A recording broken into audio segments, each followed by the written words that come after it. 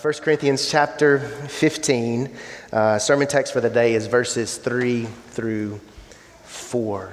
Hear the word of the Lord.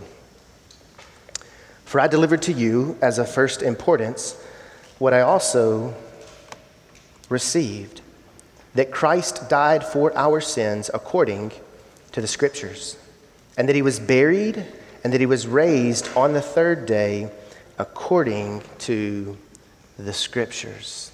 So may the Lord bless the reading of his word.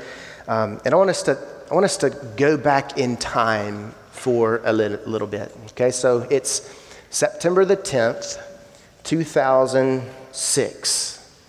A few of you, maybe none of you, know what the significance of that date is, but that was the first of 8 interest meetings that Jordan, Brian, and myself provided for anybody who might be interested in a new church in this area. So we had 8 interest meetings from September to October, and I was able to track down some attendance records and looked, and over the course of those 8 weeks, we had more than 200 people who came at some point, and we successfully drove away about 70 to 80% of those who expressed an interest in what the Lord was doing. And we took these 8 weeks to lay out a vision for a biblical church in Uptown. So that's September. 8 weeks or 9th week later, November the 5th, 2006, was our first Sunday gathering. It was an opportunity for us to gather together to preach and to teach. And then a few months later, February the 18th, 2007, we welcomed our first members into membership. I think it was 18 on that day. So 18 plus the 6 of us. There were 24. And amazingly enough, around half of these are still presently members today. So these 8 interest meetings took on different form and variety. And if you've recently gone through our Foundations of Grace, that's what it became. It became the Foundations of Grace. So rather than 8 meetings like that, thanks be to God, we don't do that to you anymore. It went to a Friday night and a Saturday morning. It's also taken a different form as well of Sunday mornings that we've had, and even more recently, 2 Sunday afternoons. And it's been our effort to really just hold out what we believe the Bible says is a biblical church.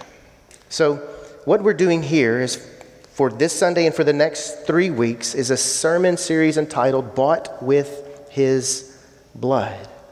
And what we want to do over the next several weeks is we want to show from the Bible the glory of God in redeeming a people for himself through the finished work of Christ, and how this redeemed, blood-bought group of people should function and live. That's what we're going after for the next 4 weeks. So the outline is 2-part. The first is the gospel according to the Scriptures, and the second part is the gospel and the church.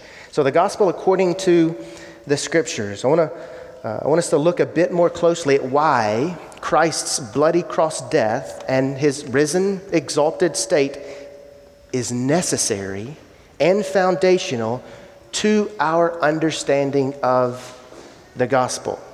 Then we want to seek to connect this necessity to the church, and why understanding the gospel according to the Scriptures is more important than anything else that a church can do or be mastered by.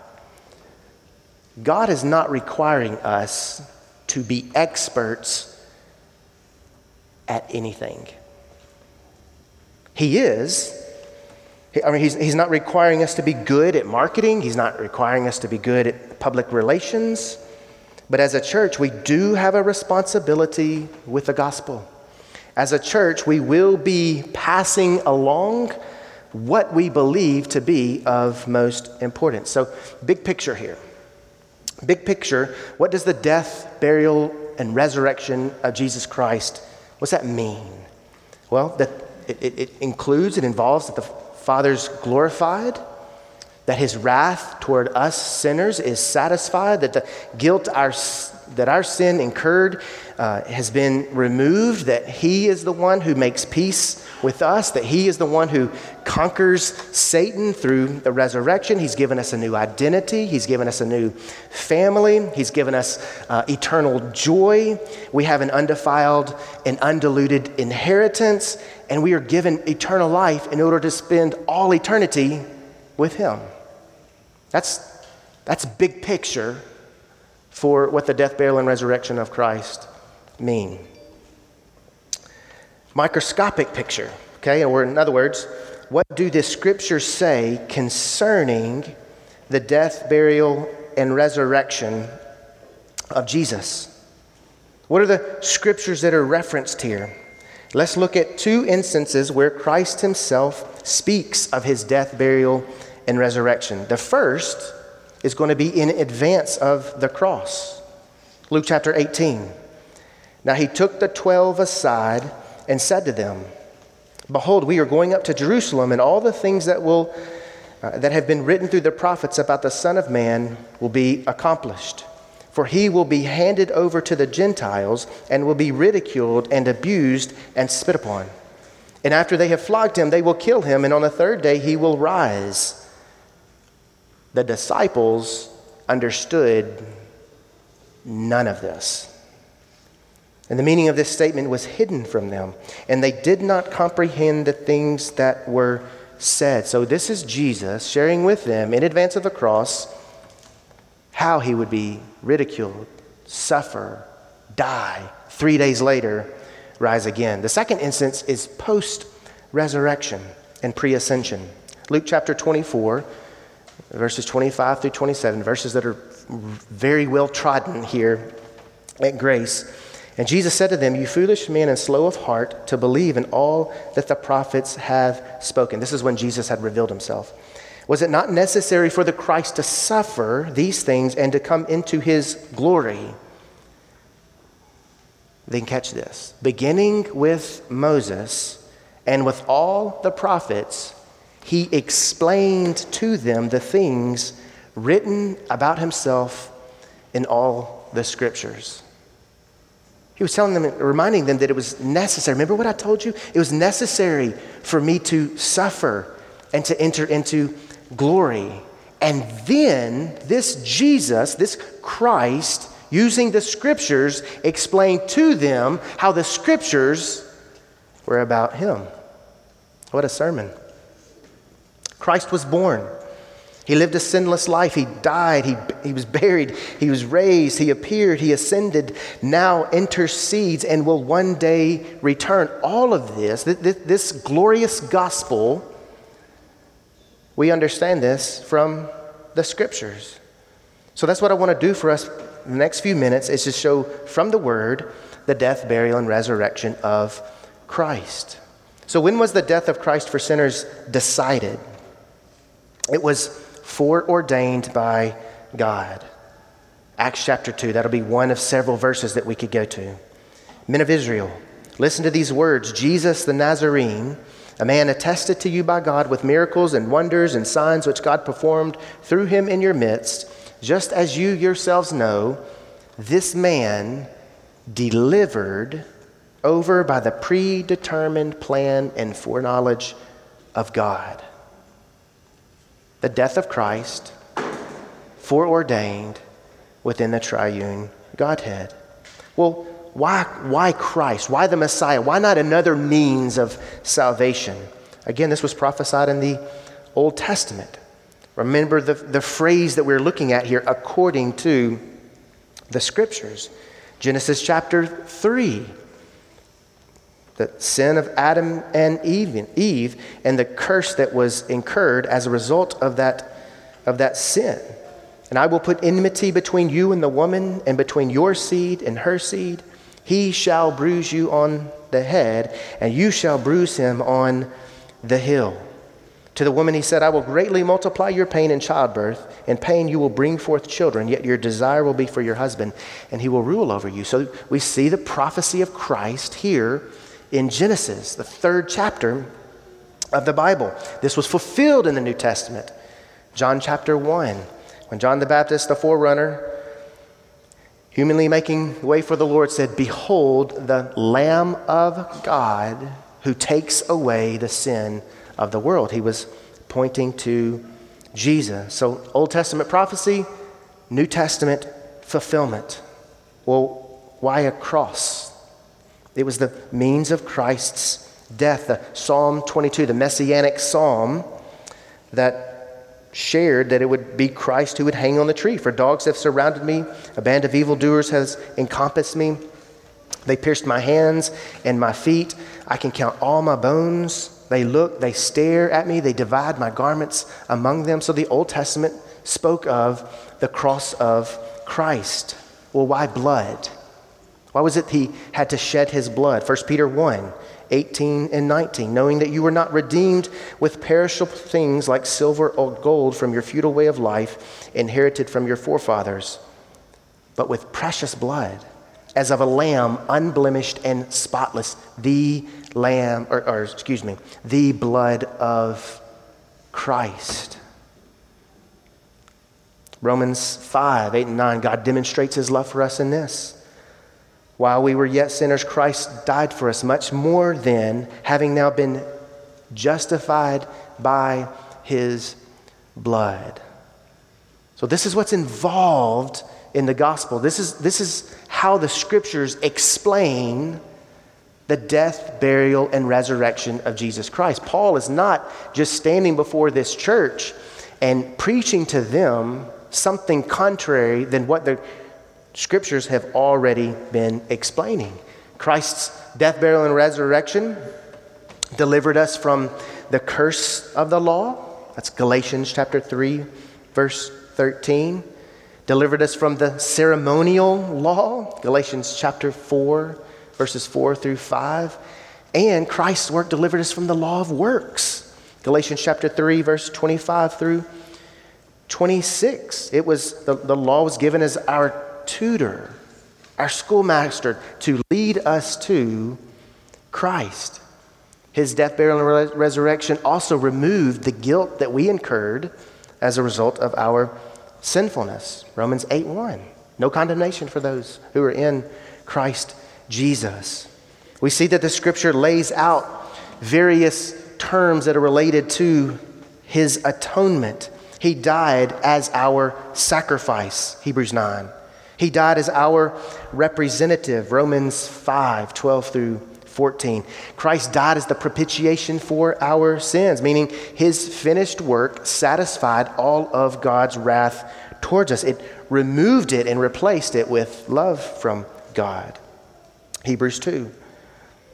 Christ stood in our place and bore the penalty when he died. Christ died as our substitutionary atonement. Hebrews chapter 10. Christ died as our redemption. Mark chapter 10, verse 45. So a number of passages, the scriptures are clear on the death, burial, and resurrection of Christ. They even show Christ's death in his active obedience, his obedience for us. How he fulfilled all of the law and its demands upon our behalf. It speaks of Christ's passive obedience, his suffering to satisfy God's wrath toward us. It was the suffering that he incurred on the death on the cross that was prophesied in Isaiah chapter 53, that Galatians chapter 3 referenced and fulfilled as well. It was suffering as a result of him being forsaken by God. So Christ's active and passive obedience. Is he still dead? Luke 24, he's not here, he's risen. Remember how he spoke to you while he was in Galilee?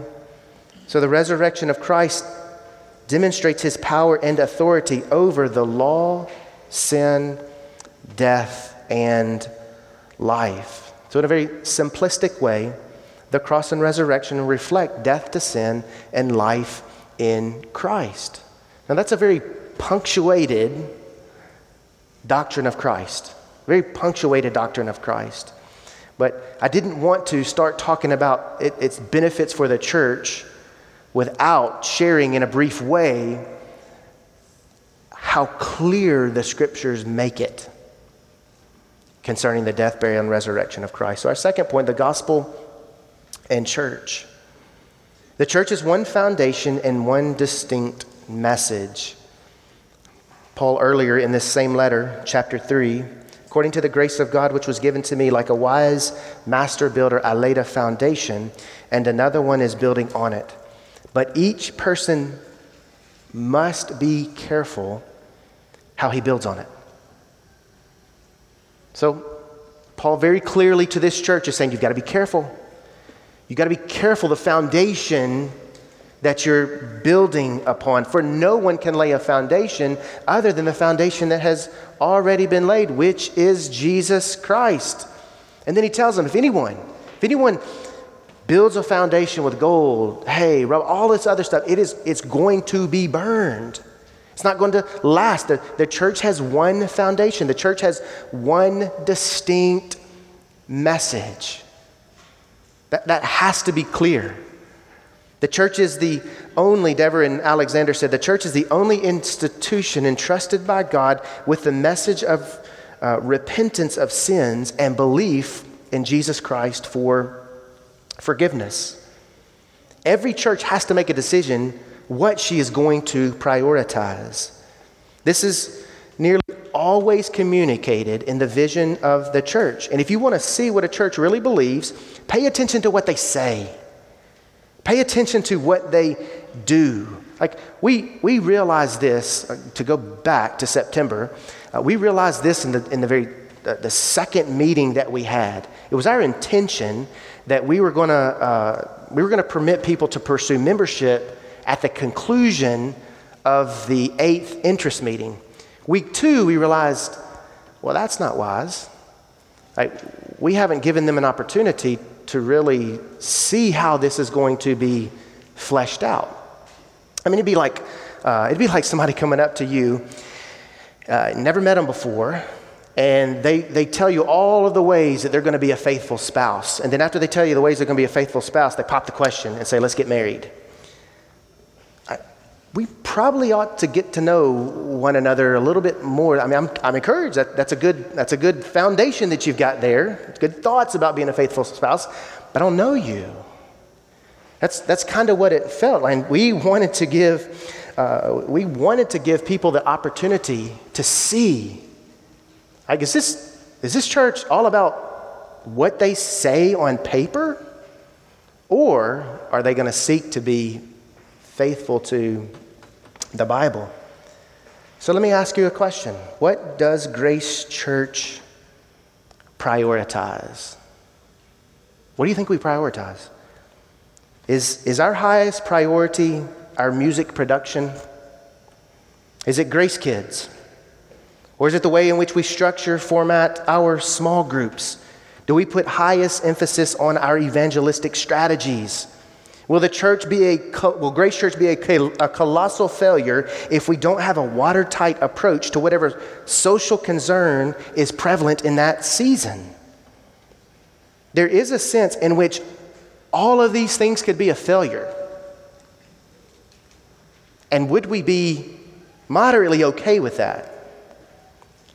But what we cannot fail on is an accurate understanding of the gospel. And as a church, we cannot fail or neglect to preach the gospel according to the scriptures. Hey, every matter I just mentioned, music, small groups, kids, social concern, all of those they're important. We do care about those matters.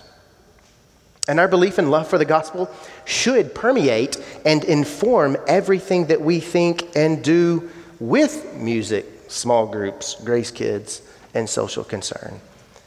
But those things, the structures and all of that can shift. We right now, to give an example, our small groups are member only. I mean, I understand if that's the first time you're hearing it, you just think that's odd.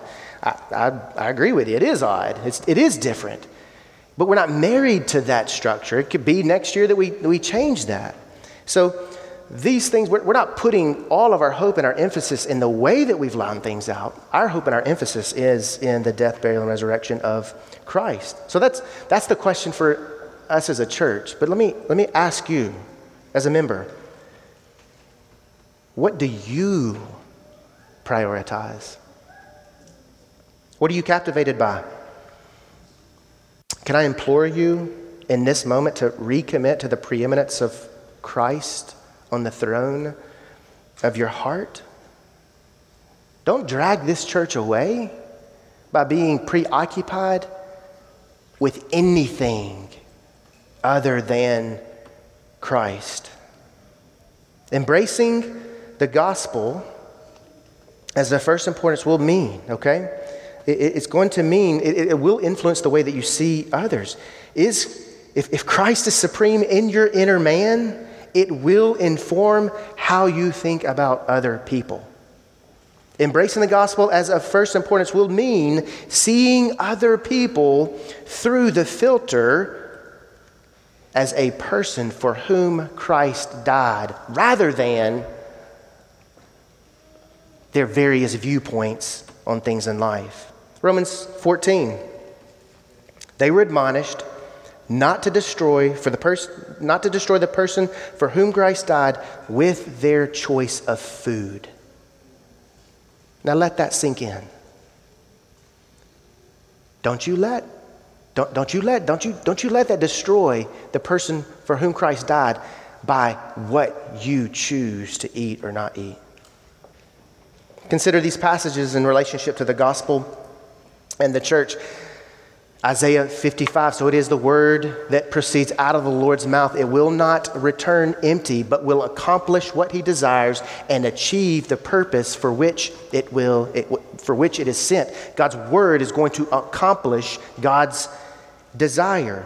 Romans 1:16, for I'm not ashamed of the gospel. It is the power of God for salvation to all who believe, first for the Jew, then for the Gentile. 1 Peter 1, you have been born again, not of seed which is perishable, but imperishable. That is, through the living and enduring word of God. And then this quotation from Isaiah chapter 40, verse 8, all flesh is like grass, all its glory like the flower of grass.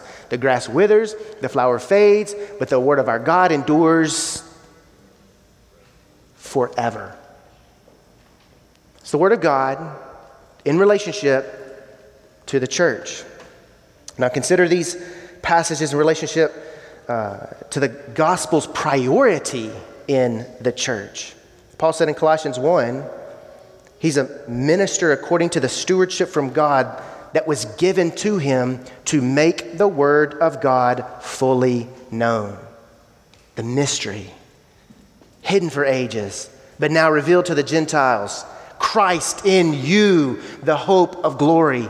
Him we proclaim, teaching and admonishing every man with all wisdom, in order to present every man complete in Christ. For this I toil, working with his energy, powerfully working within me. Paul understood God set him apart to make the word of God fully known to the church. And the church's responsibility to ensure that every one of her members is presented complete in Christ. So that's how the gospel brings us and forms us together, and how the gospel is used in the life of the church. His responsibility was to make the word of God known. Ephesians 6, another passage where he implored the saints there at Ephesus to pray for him, that words may be given to him in the opening of his mouth to boldly proclaim the gospel and to make it clear. To go back to Colossians, the last chapter there, where Paul says, pray that God would open up a door for us to make the word of God known, to make the gospel known. That's how we pray. That's how we live. That's how we operate. That's how we function as a church family, is to make the gospel known. and to see each other as being complete in Christ. Stephen Charnock, in his book, Christ Crucified, said Paul was so much taken with Christ that nothing sweeter than Jesus could drop from his lips and pen. The gospel is the common denominator to any evangelistic strategy or approach employed by the church. The gospel is what we have in common. I mean, consider this. We're loved by the same Father. We're bought by the same Son. We're procured by the same Spirit. We are given the same inheritance. We're redeemed with the same blood. We're saved by the same Savior. We're welcomed to the same family. We're united together. We're brothers and sisters in Christ. That's what we have in common. Every healthy church is zealous to hand down to the next generation what they believe to be of utmost importance. We've shared here with guys here at the church that have and are praying about being sent out. We've told them there is zero pressure at all to do any of the same things that we do. But we will not bless any ministry effort that you're involved with if you're not faithful to the gospel and committed to the centrality of gospel in the church. We won't bless that. So one clear way a church reflects its prioritization on the gospel is in the way that it receives people as members. So here at Grace, it's a 3-part process: introduce, acquaint, covenant. So introduce, what's involved in the introduction is there's a form that we've put together where we ask a number of questions in hopes to try to get to know you. Then there's the next step, which would be acquaint. And what's involved with that are 2 classes. There's starting point. It's a gospel class, gospel Bible study. And then the second one is the foundations of grace. And so what we hope happens during this stage of becoming more familiar with one another is we're thankful for the opportunities when somebody turns in this member introduction form, because for us, that lets us know they're really serious about pursuing membership here. And that is a colossal responsibility that anybody would invite our care into your soul. And then the last part would be join. If there's evidence of faith in Christ and there's baptism post conversion, then we recommend people for membership, and then they stand before our body, and the body publicly affirms the Lord's will for their membership into Grace. But part of this process involves us asking a person to explain the gospel. We don't only do that with people here who are pursuing membership. We make it a practice of other pastors that we get to meet. We ask them. Some give very encouraging answers to that. Others, not so much. And that's like, I don't say that to make fun.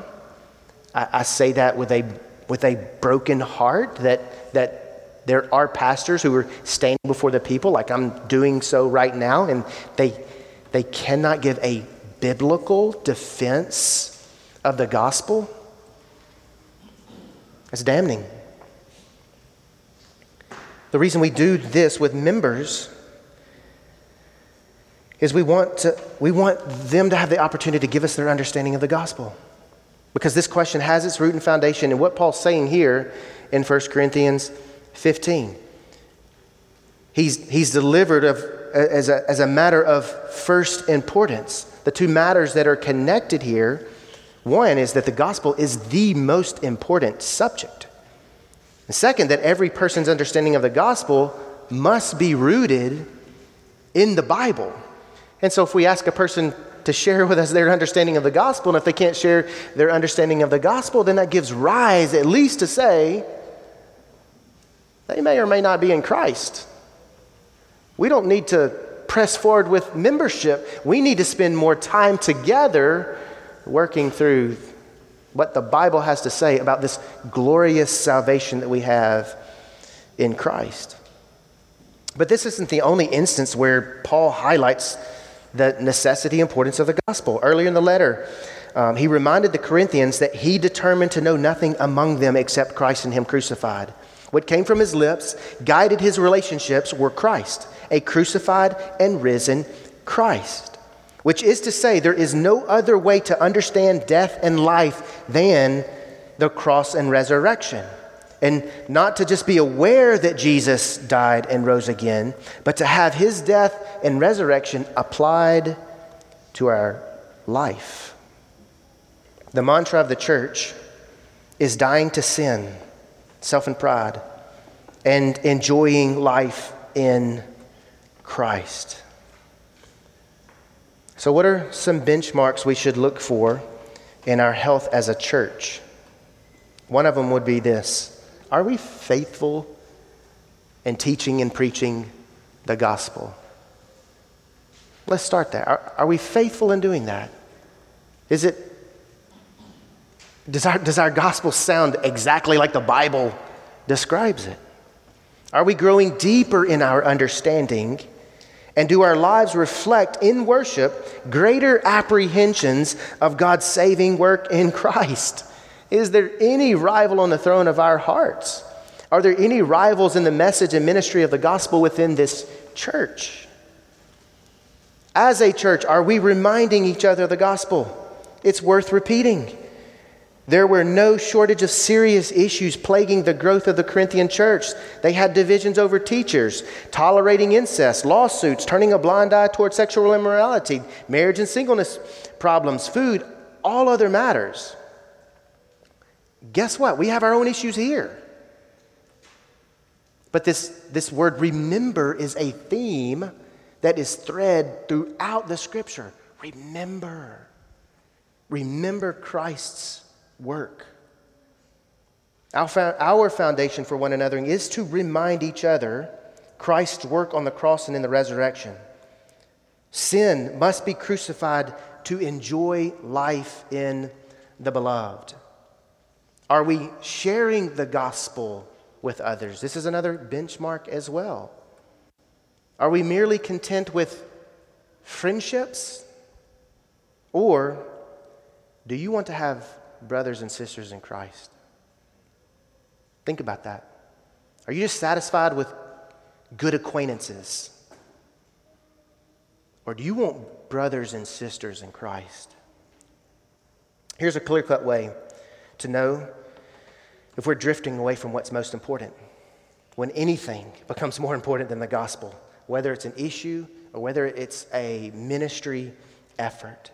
So as I conclude, the gospel is our motivation underneath every labor to see one another complete in Christ, to see Christ being formed into one another, to see each other strengthened in our inner man, to encourage one another to not forsake the assembling, and to help each other remain steadfast and not shift or drift away from the gospel. So let me be clear. A lot has changed since September the 10th, 2006. Today is probably one of our better illustrations with the new structure that we have. There's new times that we employ, new structure, new faces, members who've left, other members that we welcome in. There have been adjustments to the approach that we have made to every ministry. That's going to change going in the future. But what has not changed is the death, burial, and resurrection of Jesus. He is the same yesterday, today, and forevermore. And let us remain steadfast and resolved as a church that whomever is standing in this position will, as a matter of first importance to this congregation, preach the gospel, the death, the burial, and resurrection of Jesus Christ according to the Scriptures. Let's pray.